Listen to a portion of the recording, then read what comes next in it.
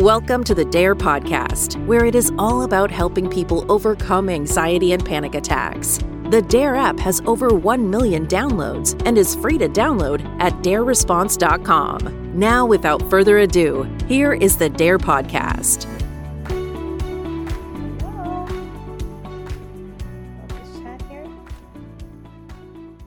Hey, everybody. Oh, good. Okay, good. I've opened the right webinar this time because there's already 30 people joining. Hi, guys. How are you? Oh, here comes our guest. Hello. Hi there. How are you? Hi, I'm Orion. Nice to meet you. Hi, I'm Michelle. Oh, I changed my name here because all the people are joining in on the webinar. Let me just change this real quick. Okay, Aida is joining in a second. Hi, Orion. Nice to meet you. Thank you so much for joining us on the webinar. No, this is lovely. Thanks for reaching out and inviting me. Yeah, absolutely. So, we'll probably have a couple hundred people joining us in on the, here comes Aida, in on our chat. And so I think you have access to the chat too. Where would I have access to? So if you go down to the bottom, you can click the chat button and see if questions come in, if there's something that catches your eye and it works into your, frequently asked questions or things that you think would be great to be addressed. We can answer them here. Guys, if you want to say hi in the chat and where you're calling from. Hi, Aida. Hello, Michelle. Hi, Ryan. Nice to meet you. Hi, Aida. Nice to meet you as well. Thanks for having me. Oh, thank you for coming. That's really so great. You have been suggested by many of our members to ask you if you would come and join us on our webinar. So it's really great that that happened. Fantastic. Well, I'm very happy to be here. Yeah. Hope I don't disappoint. Yeah, and it's interesting because we have covered about every anxiety manifestation there is out there, but I think we have never touched on test anxiety too much, Michelle, right? Not much. I mean, in general, of general anxiety or performance anxiety or anticipatory anxiety, which, I mean, it's all sort of tied in, but there's a lot of that, yeah. Here we have the master of test taking. So you are the executive director of Stellar GRE, is that right? Stellar GRE, correct. Okay, the founder and the director. So tell us all about you and about your program, about what you do. Sure. Well, I wear kind of two hats. So I am the founder and director of Stellar GRE, which is the Bay Area's only dedicated GRE test prep company. And as far as I know, Stellar GRE is also the only empirically validated GRE test prep system in the world. I'm really big on data. I've collected data on hundreds and hundreds of my students and examined, pre-post, how they responded to my system after a course of 2 months of intervention. And I found that the average improvement was, it was substantial. It was about 3 to 4 times what the score guarantee was for my competitors. And all this data is published directly on my website. So I have a system that I've evolved organically over the past 19 years. I've been a test prep instructor for quite some time. It was my first job out of undergraduate college. And I've worked with thousands and thousands of students, both live and in person, individually and in group classes, to develop this system of strategies and techniques that's totally unique, somewhat counterintuitive. It is opposed to a lot of the established wisdom when it comes to test prep, but has a great deal of validated success with students. So I do that, and I have done that for quite some time. I'm also a licensed psychologist, which is also probably why you reached out to me. I have been in private practice now for about 5 years. I live in Napa, California, and I see folks virtually out of my home office. Now that's mostly what I do. I have the Stellar business. It was hit by the COVID pandemic because our courses couldn't be held in San Francisco, but it's starting to come back in a big way this year. And I'm working on an online self-study program based on my system. So there's a lot of work to be done and a lot of interesting and exciting things coming down the pipeline. So I've now worked with probably close to several thousand folks on the GRE in particular. And test anxiety is something that almost everybody deals with in some capacity or the other.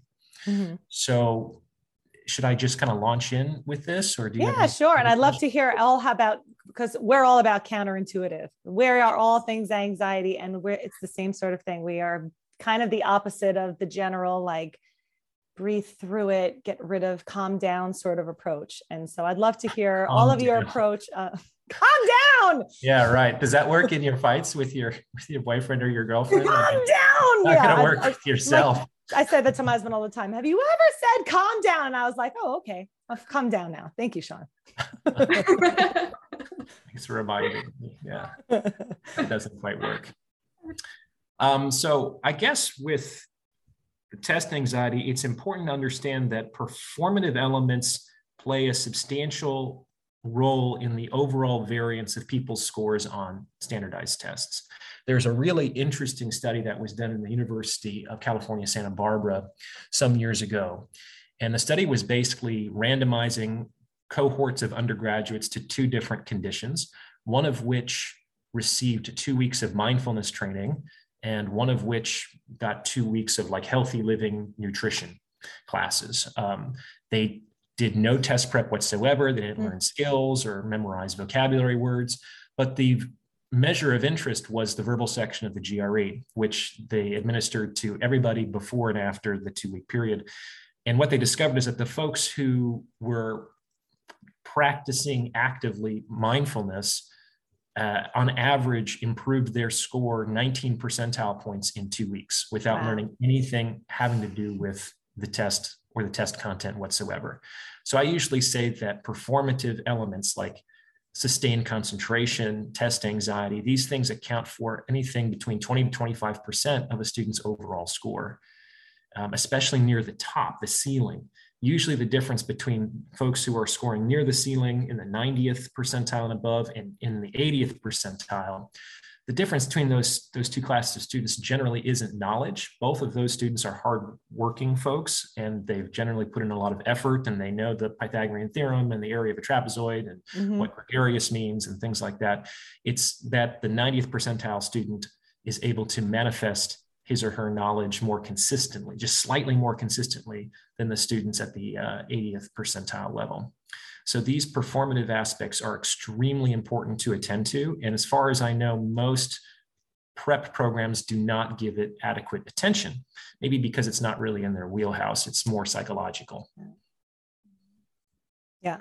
And so what do you have information on, like, what that mindfulness training was for this research study you were talking about? Like, what exactly kind of type of meditations or focus, concentration activities that they did, exercise? I haven't read the study in a while, but yeah. I think the paper said that it was just general mindfulness meditation. So there's lots of different kinds of meditation, as I'm sure you're aware, and the mindfulness meditation, the non-judgmental awareness of the present moment. So it's about letting thoughts come and go without attachment, and being able to create some distance between, let's say, your observations of reality and your judgments about reality, because it's those thoughts that are likely to contribute to test anxiety, among other things. And I'm sure I'll get into that very shortly in this interview. You guys hear that? It sounds very, very familiar. Very familiar. I'm sure that most of what I'll say today isn't, it's not groundbreaking in any way. Maybe I'll put it together in a slightly novel package, but things that's what's so great, because our last guest was about on eating and mindfulness and eating and disordered behaviors attached to eating. And it was such a similar conversation again. And weirdly enough, this idea of test anxiety and being mindful, it's going to be similar as well as, the way we approach this with DARE as well also. So, just to add that in. Well, mindfulness is very hot. And I did my doctoral dissertation on an intersection of mindfulness and reading comprehension on the GRE. So you asked a question about, like, what specific practices or interventions they use in the study, Michelle. I don't know, but I can tell you a little bit about my doctoral dissertation. Oh yeah, sure. Definitely. So basically, I randomized some undergraduate students, because they're the guinea pigs of the world, to a couple of different conditions. One of them was this, it's called the attention training technique. I didn't invent it. It comes from a psychologist in Great Britain whose name escapes me at the present moment. I'm sure I'll remember it. It was a while ago now. But it's a 7-minute intervention that you can do with covertly in the privacy of your own mind that basically helps to strengthen conscious control of the allocation of attention. So basically the students would sit there and I would prepare a number of sounds that were kind of more or less going on simultaneously around the room at different cadences and direct them to pay attention to one versus another. So they have to consciously switch from one to the other while kind of trying their best to block out any other competing sounds. There was also a component where they did simultaneous listening, where they tried to kind of like, instead of focusing, broadening their attention to try to count as many different sounds as possible at the same time. Mm-hmm. And again, this can be done naturally. You don't have to have a bunch of sound making machines set up in order to accomplish this technique. It takes 6 or 7 minutes to do. And I then evaluated the students on their ability to, the variable of interest was the number of mind-wandering episodes during a reading comprehension passage, which was measured in a kind of a sneaky, covert way. And what we discovered is that just 6 or 7 minutes of mindfulness attention switching was sufficient to significantly reduce the number of mind-wandering episodes while reading these boring passages, which obviously significantly improved the students' chances of retaining the content and then responding to questions appropriately as a result. And that was published in Mindfulness, I think, a few years back, which was pretty cool. It's so important. Like, why isn't this taught as like part of, right? Like school-based, rather than pay attention, teach people how to pay attention, or at least how to redirect their attention rather than stop wandering, right? Your mind is wandering because we have a lot of people. Focus and attention is always our thing. And all of our people in our chat, this is when I hold up 2 things. I'm like, this is the subject of what I've decided to look at for the next 5 minutes. And as things pop up and catch my attention, I notice it and I redirect back to what I'm focusing on. And it's a great example. What you were describing is a great example of tuning into what you've decided is most important rather than everything grabbing my attention. And then I get kind of pulled and stuck there. There's been some shifts in education. I don't know where you guys are located, but there's a lot of experimentation being done in California and the Bay Area in particular. The San Francisco School District has quiet time built into public schools a couple of times a day, where students are encouraged to practice mindfulness meditation in particular. So I think it's coming onto the radar. I think it's difficult to teach because it's so deceptively simple and it can take a lifetime to master. See, I just sit here and I just listen to I just watch my thoughts. It's like, yeah, that's it. I mean, kind of, it is. It's like, it's hard to monetize that. It's like you can teach it in 3 minutes, right, in a slapdash manner. And so many things come up, but it's also, there's an obstacle from the practitioner to be able to verbalize his or her phenomenological experience in such a way that the teacher can help and overcome that. And it's always mediated through language. And a lot of what we're talking about can transcend, let's say, verbal or semantic cognitive structures. So it doesn't lend itself well to formalized education. I think that's the number one issue, but it's starting to change. Yeah, we wait for everything. I'm in New York. We wait for California to come over to. It's hard to teach. What's that? It's hard to teach. It's boring to do. Right? No wonder we're not doing more of it, right? Or how can you animate children to do such a boring exercise? It would be hard. I've tried it so many times with my kid. There's Headspace for kids. Oh yeah. I love Headspace. I'm a big fan. So we tried that and he's like, when is this done? And in his school, they do once or twice a week, they do have a mindfulness class where they do meditate and they do yoga and stuff like that. So this is the start. But I agree with Michelle. It would be fantastic if we would have that kind of knowledge and would take the time to teach our kids how to focus, how to do that, and not just to tell them, do focus. Right? I think it's really a big missing part, at least I'm based in Germany, at least here. I mean, it's a nice first step to do the meditation, the yoga stuff, but I don't think it cuts it. And it's such an important part because they do have to learn and to study for at least 12, 15 years, right, until they graduate. from high school. So it would be important to do that. Anyway, going on and on. So what can people do, or if I would come into your practice, I have severe test anxiety.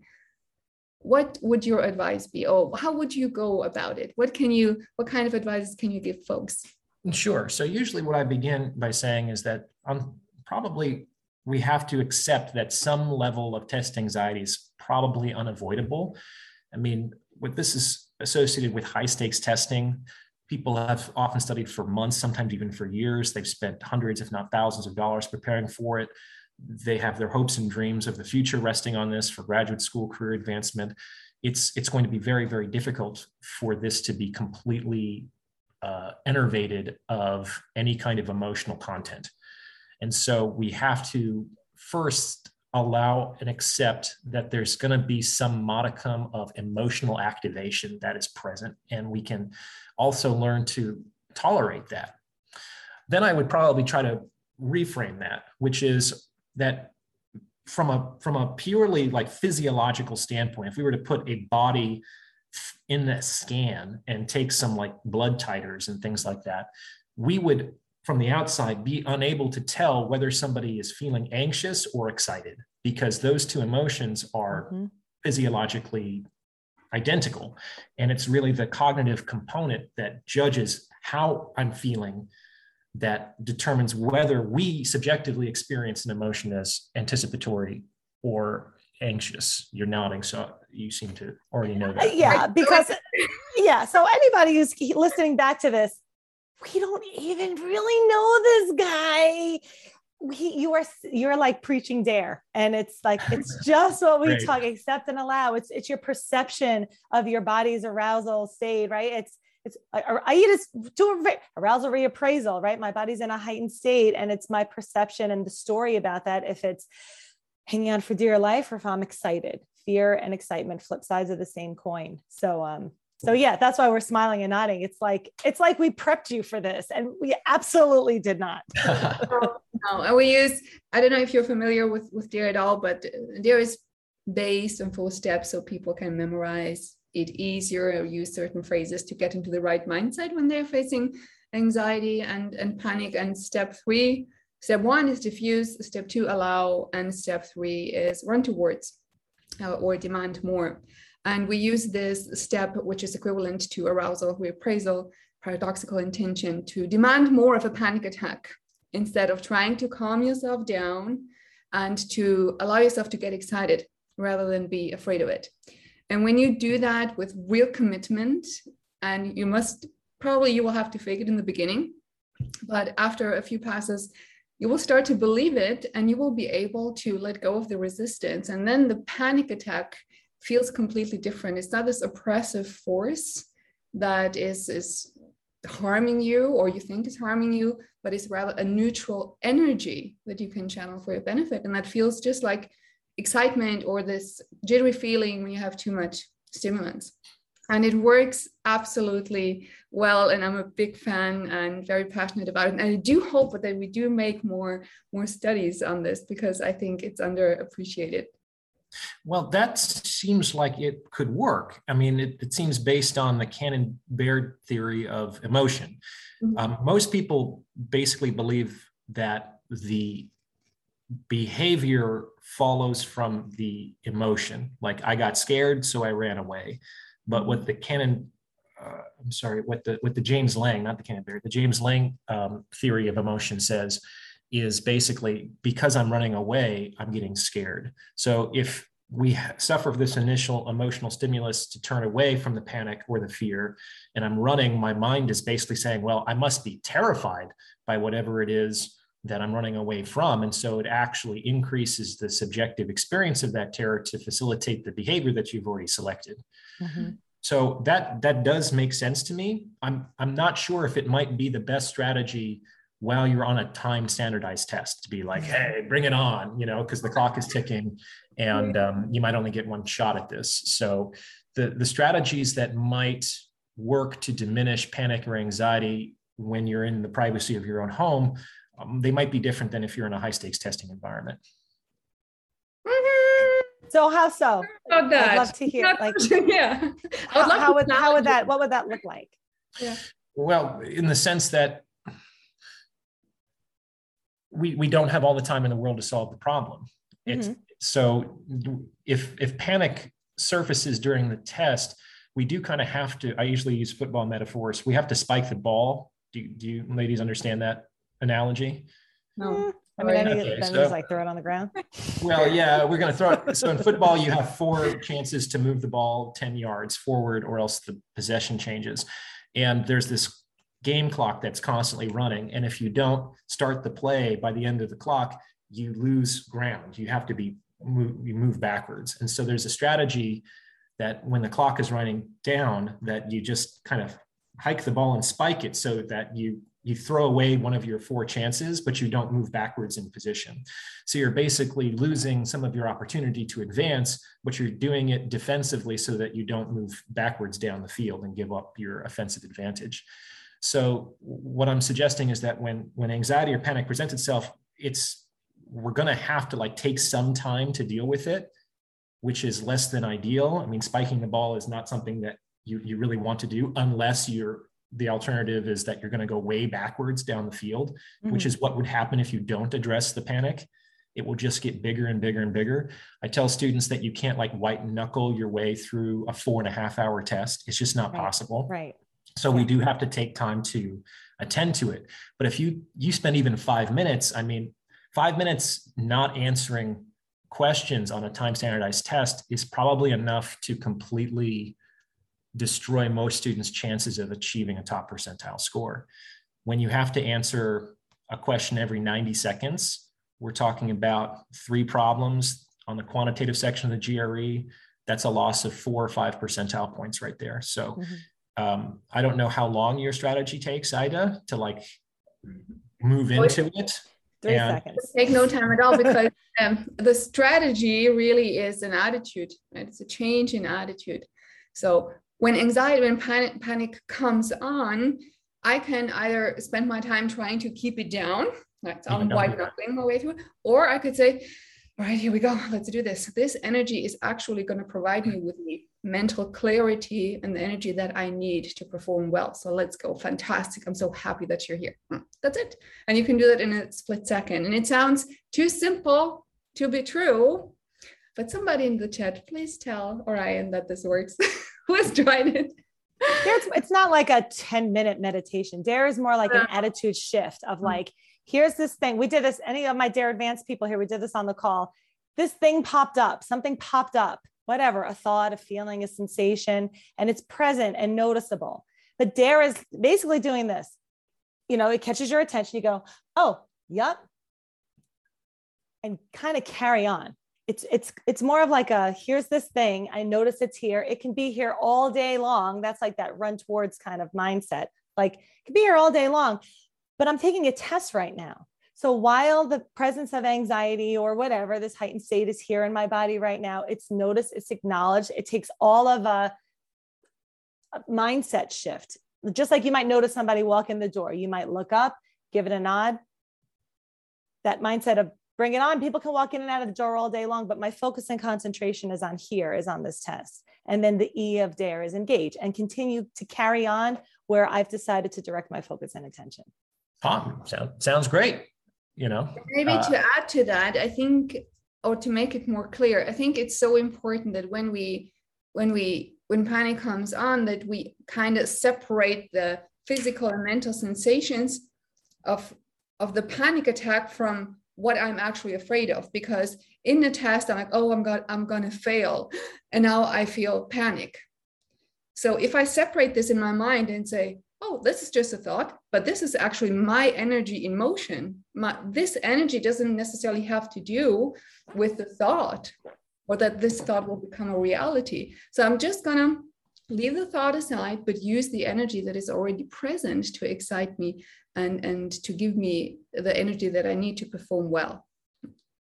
Well, yeah. And I do make a distinction between anxiety and panic, because an ounce of prevention is worth a pound of cure here. Because what I discovered is that once panic really fluoresces in a student, it's very, very difficult for him or her to recover from that practically. Like having experienced panic attacks myself, once it gets past a certain point, I feel like it just sort of has to run its course for a while. And when it comes to standardized tests, the experience that students have, it's like a whiteout. It's like a deer in the headlights. And all the conscious training that they've accomplished over the last several months, it kind of goes out the window, and they regress back to previously learned behavior, which is whatever they were doing before the test prep that they spent the last few months doing. And they're in kind of survival mode. And that's very, very difficult to recover from. So we really do want to try to nip the progression of anxiety in the bud before it fluoresces into full panic. Okay. And so you talked about how I usually approach this, Ida, just a few moments ago. What I usually say is that, okay, as a psychologist, I've discovered that behind every feeling is a thought. Sometimes the thought is very quick. Sometimes the thought is unconscious. But if we are very mindful, the thought is like a spark, and it's usually a judgment. And the feeling, if we believe something is true and we focus on it, the emotion will fluoresce in congruence with that belief and that focus. So we have to be very careful about what we believe and what we focus on. And there are certain thoughts that predictably lead to increases in anxiety, test anxiety. There are things like, I can't do this. I'm running out of time. I'm failing. I'm never going to get into grad school. I've wasted all my money. Oh, I'm so embarrassed. I'm going to have to go to all my friends and tell them that I failed again. I'm so stupid. I mean, people can get really cruel in their own self-talk, right? So most people know the 3 or 4 thoughts that predictably lead them to feeling that increase in anxiety.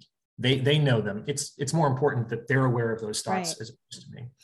And those thoughts are not their friend. That's what I say to them. These thoughts don't knock on the door and ask, hey, do you want to hang out? They kick it down and say, here we are, let's go. So these thoughts, they don't want the best for you in that moment. They're not looking out for your best interests when you're taking the test.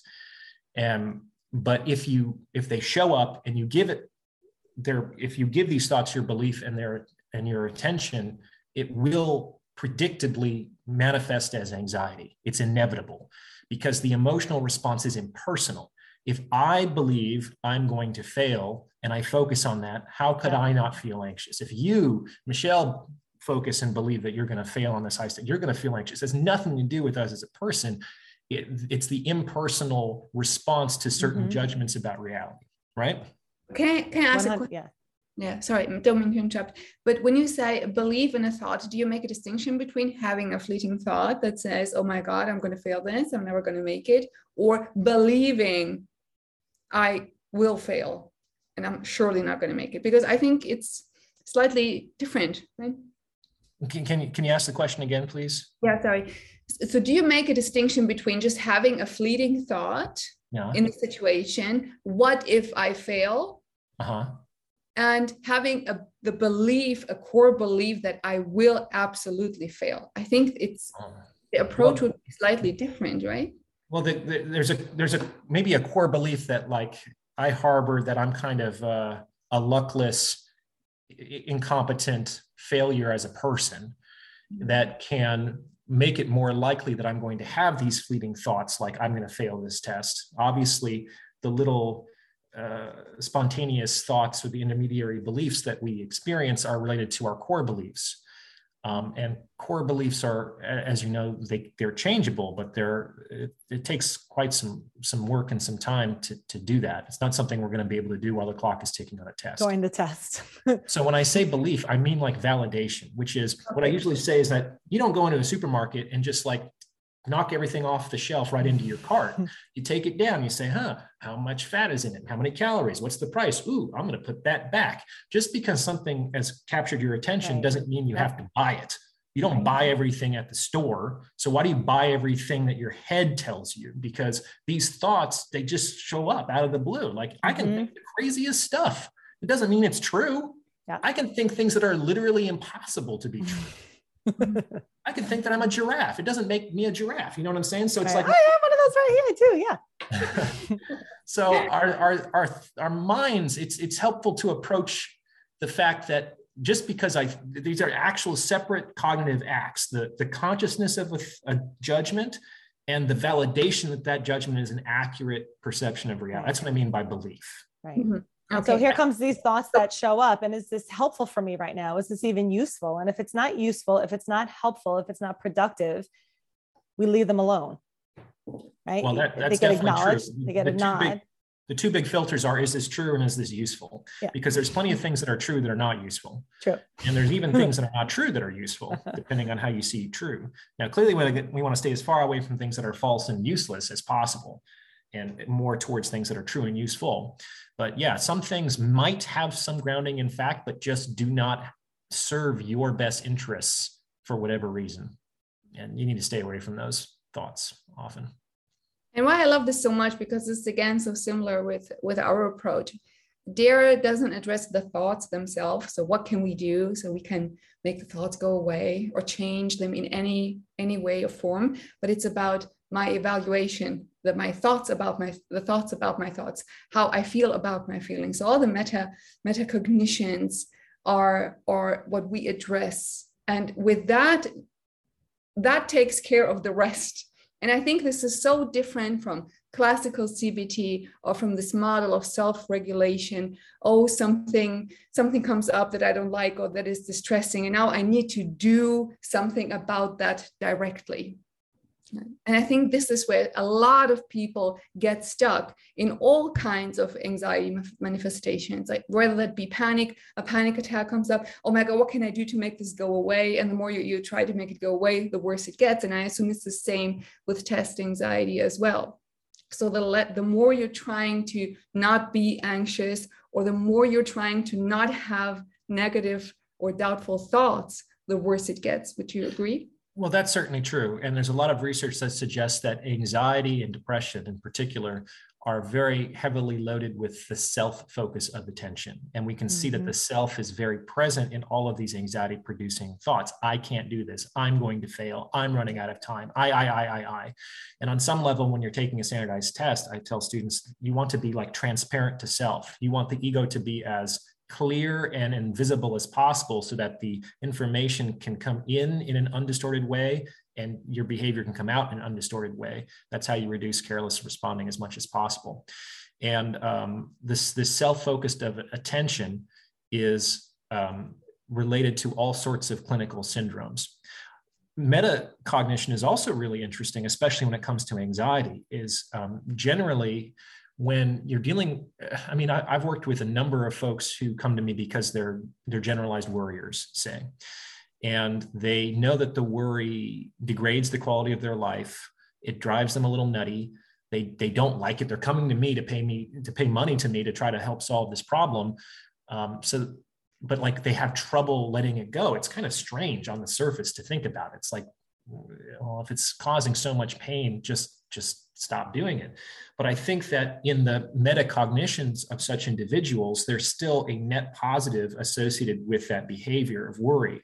And with anxiety and worry, it's generally my worry for all of the pain and suffering it causes me keeps me safer than it otherwise would if it weren't present, which may or may not be true. And so we can examine that to cognitive, refutation and things like that. But until the metacognitions about the worry change, they're never going to let go of the worry, because it's like it would leave them feeling far too vulnerable and unprepared for life. So you do have to kind of approach anxiety in the clinical picture from a metacognitive perspective. I agree with that.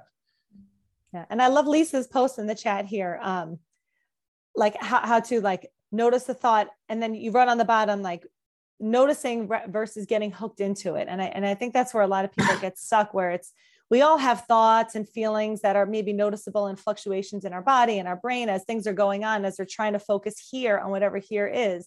And generally, like the biggest problem is something gets noticed and then we stay there and we get involved in it and we try and do a lot about it. I have to do something about this so I can get back to this, which just keeps the focus and attention on this. And it's really teaching people how to do less.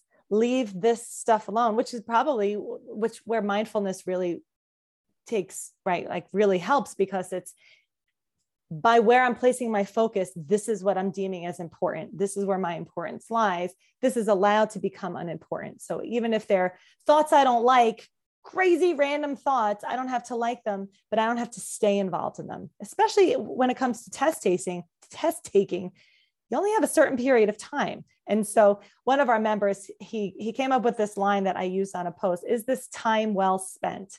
And even if it takes a half a second to say, whoa, where's my head right now? Am I actually involved in the question number 3? Or am I here trying to be involved in question number 3? Or how am I feeling about question number? And it's learning how to come back here, how to be here. So I don't want to, I'm rambling away, but I'd love to hear your take on that. You're absolutely right. It's just easier said than done for most students. But yes, it's simple, but simple doesn't mean that it's easy. Mm-hmm. Simplicity is a skill, and simplicity is generally a sign of mastery. I do teach students a technique to help address these thoughts, though. So where were we in the process? So we're aware that there are certain thoughts that are not our friends. They predictably are related to the fluorescence of anxiety into panic. So we don't have the luxury while the clock is ticking to entertain them, to give them our focus, validation, and attention. So what I usually do is say, okay, we do have to address them, because otherwise we're going to try to just suppress panic for 4 hours, and that doesn't work. Nobody has that measure of suppressive power. So we do want to address them. And because the clock is ticking, we could maybe do a more extended mindfulness intervention, like during the break between sections. But if you're in the middle of a section, you don't want to do that. So generally, it's a good idea to try to switch the locus of your attention as quickly and reliably as possible. And the technique that I usually teach students on how to do this is called serial sevens. Have you ladies heard of serial sevens? I don't think so. It's so simple. You might really enjoy this. And it's not, again, something that I came up with. I'm stealing it from the mental status examination that psychiatrists. Oh, okay. Yes. Haven't done one of those in a very long time. Okay. I worked in an inpatient psychiatric hospital. Yeah. And then you probably gave it to some folks. I sure did. So serial sevens is super, super easy to use. You can use it in this instance, when you're talking about mitigating test anxiety, but you can also use it whenever you're dealing with like cravings to use, maybe explosive anger, sadness, any kind of emotion or behavior that you or your clients struggle with. This is an intervention that can be helpful, because what I found is that if you can just get through, let's say, the initial powerful instigation to feel or to act a certain way, that initial powerful craving, then it's much easier to deal with, and it often ebbs of its own accord. So anyway, what is serial sevens? Serial sevens is you take a random number like 115, and you try to take 7 away from that number every second in your head. Yeah. Mm-hmm. And 7 is hard because it doesn't really have a discernible pattern for many people. So it's like 115, 108, 101, 94, 86. That's pretty good. 9, 72, 85. I've done that a few times. Absolutely wouldn't be able to do it that fast. So I mean, I'm a math teacher, so it's. Right. Who are we talking to? But it is hard for most people, and I have other techniques. If serial sevens is easy for a certain student, there are other, it can make it really, really hard. And that's actually the whole point of the exercise. The point is, 1, to make it hard, and 2, to fail at it. So let me explain why that is. So because 7 has no discernible pattern for folks, and mental subtraction, 3-digit mental subtraction is challenging, it requires us to use more of our cognitive material in order to attend to this exercise. So this works counterintuitively by absorbing more cognitive resources in this task. So there's fewer cognitive resources left to worry about the time or to worry about how you're doing. It's like the idea is to take a task and absorb all of your attention into it so that there's nothing left over that could attend to something that isn't taking 7 away from this number. Mm-hmm. And because it's so immediate, it doesn't take long to get to that level. It's not like you have to spend minutes warming up and investing yourself in the exercise. You can get into it within seconds. And the idea is actually, if it's easy to speed up the pace once you get absorbed in the activity, because you do want to fail. When you fail and all of your cognitive resources are invested in this exercise, it's kind of like a soft reboot of the attentional mechanism. And it's like, you kind of power down, overloaded. We can't keep track of what's going on anymore. And then after a few seconds, you come back online, and whatever you were thinking out before, it ain't going to be there anymore unless you invite it back at that point. So the serial sevens, you can try it out for yourself to see if it works for you, but it's a way of kind of like cleaning, swiping the content of your consciousness within like 30 seconds. And I find that to be the best use of attending to anxiety-provoking thoughts while the clock is ticking. Yeah. Because if you can take 30 seconds to solve this problem, you generally have 30 seconds, but you don't have minutes to do it. Mm-hmm. Right. And this, of course, is something that I would ask students to try out well in advance of the actual exam, to try that. You can do this with things that are going to be challenging for you in your everyday life. See that it works for you. Yeah. And for anybody, all of our DARE people in the chat, try not to confuse this with distraction. Like, no, here's anxiety. Here's the test. And I'm so wrapped up in anxiety. I have to focus on the test. Just focus on the test. Shut up, Michelle. Just focus on the test. You can throw in a third piece. And so it's kind of almost like a pause/reboot button, where it's, if I'm wrapped up here and I can't quite get back here, this is kind of like the stepping stone to here. And so I think it could be considered a distraction technique. I don't know if distraction is a bad word in the DARE protocol, but I think distraction has a place, especially if it's earlier on in the process. It's like you have a child, Aida, so it's like sometimes your kid will probably be playing around and maybe it will fall and skin its knee. It's not seriously hurt. And what do? You don't go over to the child and probably enter into the pain and say, bring it on. You say like, oh, look at that. Oh, doesn't that clown look like a clown? The pain. And it's like the kid, if you succeed in distracting the child's attention away from the pain earlier enough in the process, it's a nothing burger. So I don't think that distraction is always bad. No, I don't think so as well. But I think in many cases, or again, the intention behind it is so important. Why am I doing this exercise? So I can help myself refocus. Awesome. It's going to do the trick. It's a great exercise for that. But if my intention is to suppress the anxiety, say, I don't want to feel this. If I allow this, it's going to overwhelm me. So let's just focus on the numbers and let's count this in my head. Then I'm very sure that it's going to be counterproductive, right? Because the anxiety will not go away because you're not acknowledging, but redirecting, as opposed to following your instinct that tells you, try and figure this out or do something about this feeling because this is not good, right? So you redirect while acknowledging that you have this feeling, but not giving it the importance, because it feels like it's very important. Panic, right? Panic and anxiety come with this urge of do something about it. Oh yeah. And you can be sure that whatever the suggestion to do is just going to make you feel more anxious. Yes. Because it's a behavioral impulse that's arising out of fear and anxiety. And what I often tell folks is that emotions are like living things, and like all living things, they want to continue to survive. They want to continue to keep living.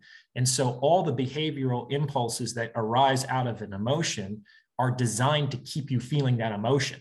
It's like when you're sad, you want to isolate in your room and shut all the blinds and put on Elliott Smith. Mm-hmm. Is that going to make you feel better? No, it's going to make you feel even more depressed. And that's exactly what depression wants. It's like, I'm going to be the king of the castle. So we have to be, whenever we're emotionally activated, we should be very cautious about relenting to any behavioral impulses that are arising out of that emotional state.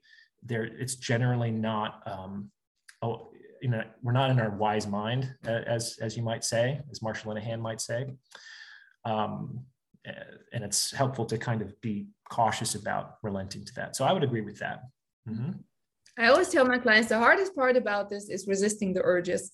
resist the urge to reassure, resist the urge to flee, to fight, to do the wrong thing that will keep you trapped in the loop.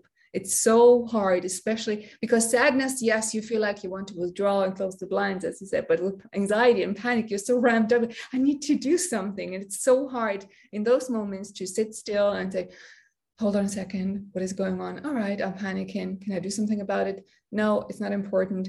Is it helpful? No. What is more helpful? Oh, you know what? Let's do this exercise. Let's count down 7 from 118. Oh, that is helpful in this moment. Let's do that. But I think in all of this, the intention is so important. At least this is what we see in our clinical practice and in the DARE community, that people get very, very stuck as soon as they use any kind of technique as a weapon against anxiety and panic, as opposed to using it as a tool to help them regulate the situation or themselves, if that makes sense. Oh, yeah, I understand that. We need fear. Fear is a healthy human response. We wouldn't want to be completely fearless. It's such an unpleasant experience, though. So I do have sympathy for folks, and I understand why they'd want to get as far away from it as possible. What would Marshall Linehan say in terms of opposite action? If the impulse is to run away, the opposite action would be to boldly approach, right? So it's like sometimes we have to do the opposite of what our emotions instigate us to do. And when there is this discrepancy between how we're feeling and what we're acting, eventually our feelings tend to collapse on the side of our behavior. So can you say that again, you guys? Listen, well, that was so nicely put. Not my own idea, but it's like I know. If you're abiding in a behavior that's antithetical to your feeling, eventually the feeling will collapse in line of your behavior, not the other way around.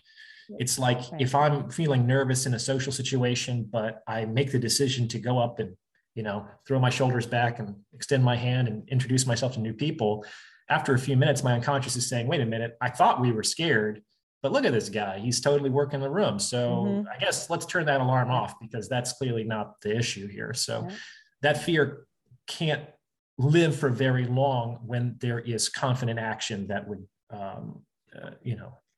suggest the opposite. See, confidence follows action. So whether you're scared, you can, choose behaviors. On some level, fake it till you make it, right? Yeah. Definitely. All about it. If you're feeling afraid, you're not going to, if you wait until you feel different to do something different, you're going to be waiting for a very, very, very long time. So if you want to feel different, you have to change what you do and you have to change what you think. And of those two, changing what you do is more important. Yeah, act your way into a new attitude, as opposed to waiting to have the attitude and then take the action. Cool. Sure. A couple other things that your folks might enjoy. So breathing, this is an easy one. So shallow chest breath is both a sign of anxiety and it also exacerbates anxiety. So if possible, you want to encourage deep diaphragmatic, like from the belly breathing, and also paced breathing, which is an old yoga hack where the exhale extends longer than the inhale. This activates the parasympathetic nervous system of the body, which is the body's inherent relaxation response. So if you're like taking a test and you practice breathing deeply from the belly and extending your exhales relative to your inhales, it's like you're going to be chiller. And that's really important. I encourage students during their breaks to lean back in their chair, close their eyes, and do 10 deep belly paced breaths for that reason. Why is this important? Because if you're already on edge going into the test, it's going to take one thing not going your way, some unexpected obstacle, and you're going to lose your stuff. So we want to increase your baseline cool so that more things actually have to go sideways before you lose your cool, as it were. When I took the GRE, I got a perfect score on the GRE many, many years ago, but I was about 3 hours into the test and the screen just went black out of nowhere. Oh, the actual screen or your head? Yeah, I was in a testing center. Doing a test at a desktop. I was 3 hours into the test, and suddenly, without any warning, the monitor just went black. And I, toggling on and off, and I didn't do anything. I'm hitting the keyboard. It's like, oh, what's going on? I got up and talked to the proctor. The proctor was on the phone, so I had to wait for several minutes. And I said, I don't know what's going on. The screen just went black. And he said, oh, this happens all the time.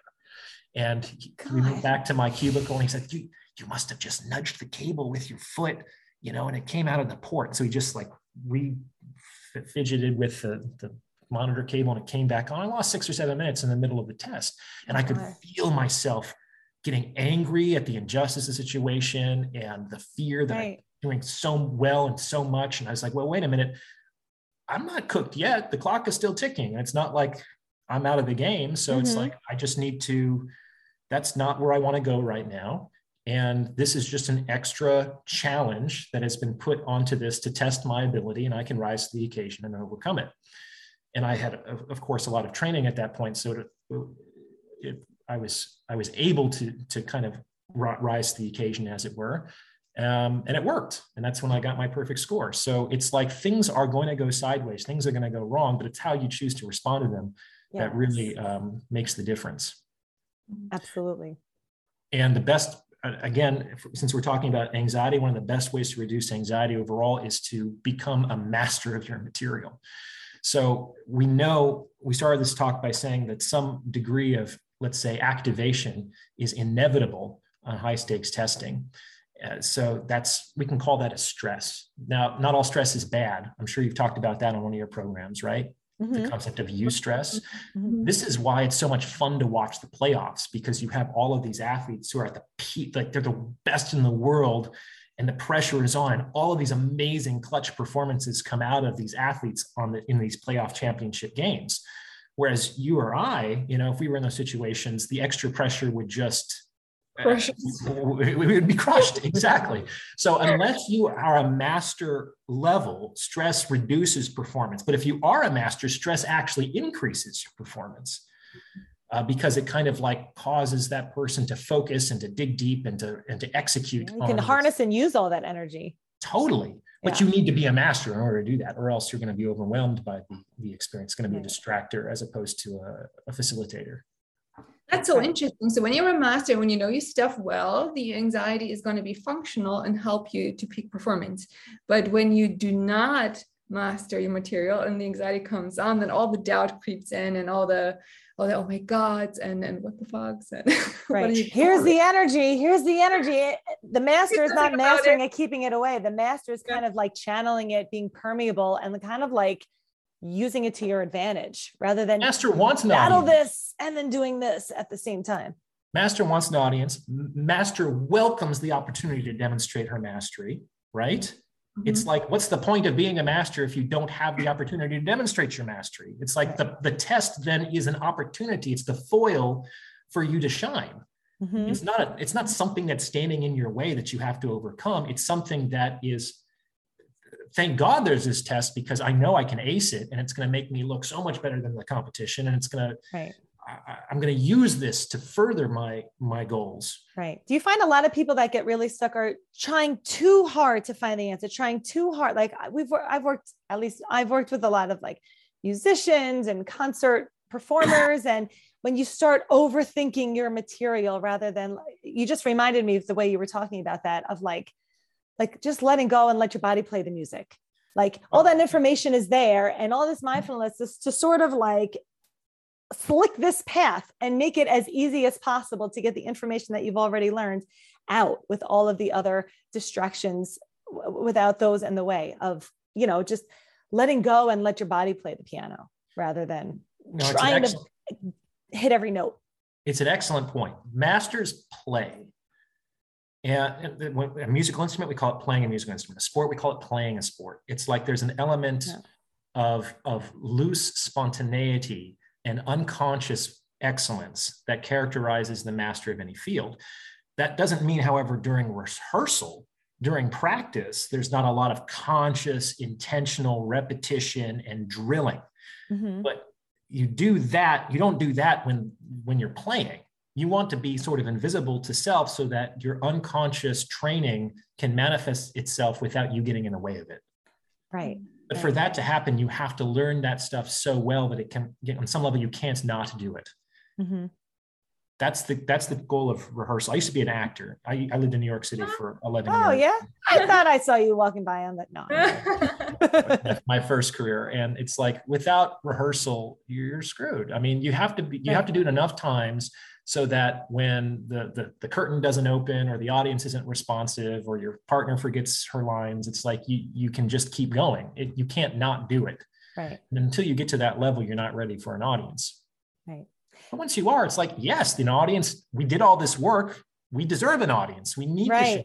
Then you just show up and use it rather than practice and check all the boxes and get it all right. It's now I'm here to kind of just, I don't know how to say, but like just play the piano. I don't know. It's hard to put that into words because it comes more of like like you become like one of the people on our group he called himself like the conduit of his music.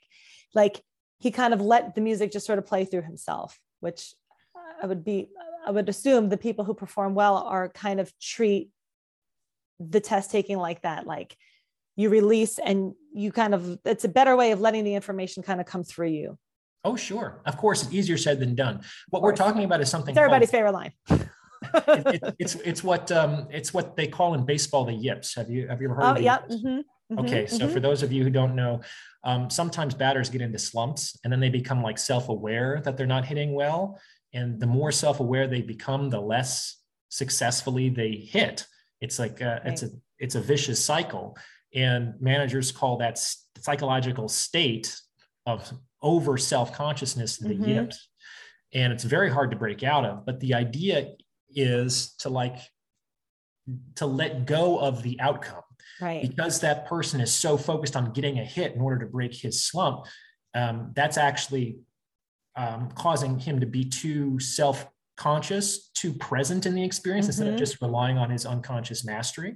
Right. And so it's about becoming loose and kind of like letting go and forgetting about the hit. It's Zen archery. It's like you hit the target by relinquishing the desire to hit the target. It sounds crazy, but it works. That was a Bob's Burgers episode too. Bob just stopped being able to flip burgers and he had like the yips for, He did for flipping burgers. And that's his whole job. I mean, if he can't flip a burger. As I was watching that, I'm like, hold on, this is for Dare, everybody. Hold on. Mommy's got to write this one down. Because it's like getting back into sync with your life. We tend to get a little bit out of sync and then our attention gets diverted and now we're tending to multiple things. And it's maybe all of our semantics are slightly different, but it's all about coming to, right? Like directing your attention to where the attention needs to be directed and leaving things alone as more of a less is more approach rather than have to do a whole lot of work about all these thoughts and feelings and sensations. It's more like, no, I really don't have to do anything about that. It doesn't require multiple worksheets and processing. And it requires, we're here right now. And especially on a timed thing like a test, right? When you only have so much time. No worksheets. No thought logs. But I really did like what you said. Oh, I'm a master of my field and now I have the chance to prove it. Which not only is very motivating, but at the same time, it puts responsibility back into your hands because you will absolutely know if you're not a master of your material. Well, that's certainly true. But one of the things I say to my students is like, why not assume you're doing everything right until you get conflicting evidence to the contrary? You'll know soon enough whether you didn't. You get your score at the end of the test, and by then there's nothing you can do about it anyway. But until you have evidence to the contrary, which the reality will give you, you're right, Ida. But until you get that evidence, assume you're doing it well. Right. And that's the whole negativity bias, right? You get a lot of the black and white thinking and all or nothing and the perfectionist mindset and must get it right. But it could all go wrong. Well, if it could, it also could not. And so, we tend to focus on how bad it could be, as opposed to, well, if it's not happening here, I may be getting them all right. Sure. And I don't even know right now. So now it's the world of uncertainty. And so we talk about uncertainty all the time. Like we are here imagining there, but we're only focused on the shitty versions of there. But there's all different versions of there. We just tend to be focused on all the things that could go wrong.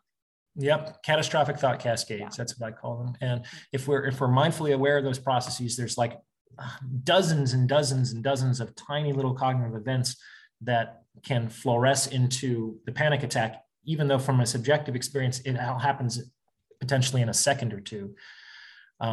With mindfulness, I think one of the big uses of that practice is it slows the subjective experience of time so that it can kind of dilate these mental events. So you can see that it's actually, this thing happens, then this thing happens, then this thing happens, not just out of the blue, I have a panic attack. But that's how I can feel in the beginning. And once you can slow down a subjective experience of time and you see the sequence, the causal sequence of cognitive events, there are almost always interventions that you can use at every link in the chain to disrupt the process before it fluoresces into panic. Right. And I hope anybody, even if you're not taking a test right now, and like, so this is not a regular open Q&A. These are, the Q&As geared towards this particular topic. But even if it's not, and not taking this particular test, the GREs right now, you can use this whole mindset and approach for giving a presentation at work or any sort of performance that you're doing. It's all related to the same kind of concept and mindset. This is the action that I'm attending to right now, while all these other complete unuseful thoughts and feelings and sensations may pop up. I'm either going to take them and use them to my advantage, or I'm going to leave them be. I'm going to notice them, give them a nod, and leave them be and refocus here. And so refocus, direction, attention, all of that, regardless of what, like, this happens to be this particular topic, but you guys see how it kind of comes up time and time again in whatever topic we bring on each month. I talk about a lot of this stuff in my podcast, so I'll make a little pitch for that. Oh, please pitch. Tell us all, because I know we're coming. We're at the top of the hour, but please, we'll put it in the. We'll put it on the Facebook pages too. But tell us all your website and your podcast and all the other ways Certainly. We can reach you. So my tutoring business is Stellar GRE. That one's easy. StellarGRE.com. That's GRE prep and grad school consulting. My private practice is Orion, Taraban, Psy.D. So like my name is spelled in my credential, .com. That's for private psychotherapy. I have two podcasts. One is a test prep and grad school consulting podcast that I just launched today. It's called GRE. Congratulations. Yeah. Thank you. It's called GRE Bites, and it's on all the major platforms. My other podcast, it's a little bit further down the road, is called Psych Hacks. And that publishes short form 3 to 5 minute episodes every other day. Wow. A lot of topics that are generated from my clinical practice. I talk a lot about anxiety and how to handle panic attacks and mindfulness in these episodes. It has at this point several thousand followers and a few 100,000 views. So wow. It's been a blessing, and it's coming along. So please do check that out if you're interested. I had a wonderful time talking to you two ladies. I would definitely come back and do it again if you I would love you to come back. There's so much more to discuss. There is. We didn't even get to questions. It's from the peanut gallery. I'm sorry about that, guys. I'm sure many of you had good questions, and maybe we. And we have two webinars each month. One is with a guest speaker, and the other one, Aida and I usually run an open Q&A. Sometimes we'll bring in a DARE alumni, and we'll go through all the gamuts of anxiety, intrusive thoughts, compulsions, driving anxiety. It's just when we bring in, professional speakers once a month, we tend to gear all the questions and comments towards that particular topic. So it's a little more cohesive. But yes, thank you. And we're going to post this up, and maybe you'd like to come back and talk about even just school-age children in general and test taking, and maybe tips that you might have and things that you've seen and factors that may contribute to, improving grades and focus and concentration and decreasing anxiety. We'd love to have you. It'd be interesting. Yeah, whatever you ladies want. Oh, sorry. Please go ahead. No, just thank you so much for the opportunity to be here. It was lovely and enjoyable talking to you both, and I think it was a good discussion. Mm-hmm. I love a good disagreement. I think it's fantastic. It's stimulating. No, it's cool. When you think, when somebody has a different take on something and you consider, you're like, that could work well. I find it at least very, very cool if somebody has a different take on anxiety and feelings and all this stuff. So this was very enriching. Thank you so much. And I would love to hear more from you about men's mental health. I know you specialize in that. Yes, this is your specialty, isn't it? That's true. Yeah. Mm-hmm. I find that very interesting.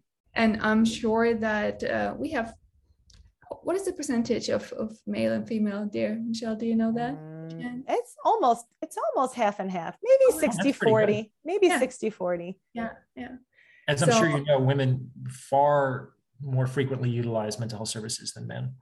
Yeah. And I think part of that is because 85% of therapists are women, and that there are big differences between the way that many men and women communicate, and I'm sure that there are certain topics that women feel more comfortable talking to other women about. And I think the same thing is true for men.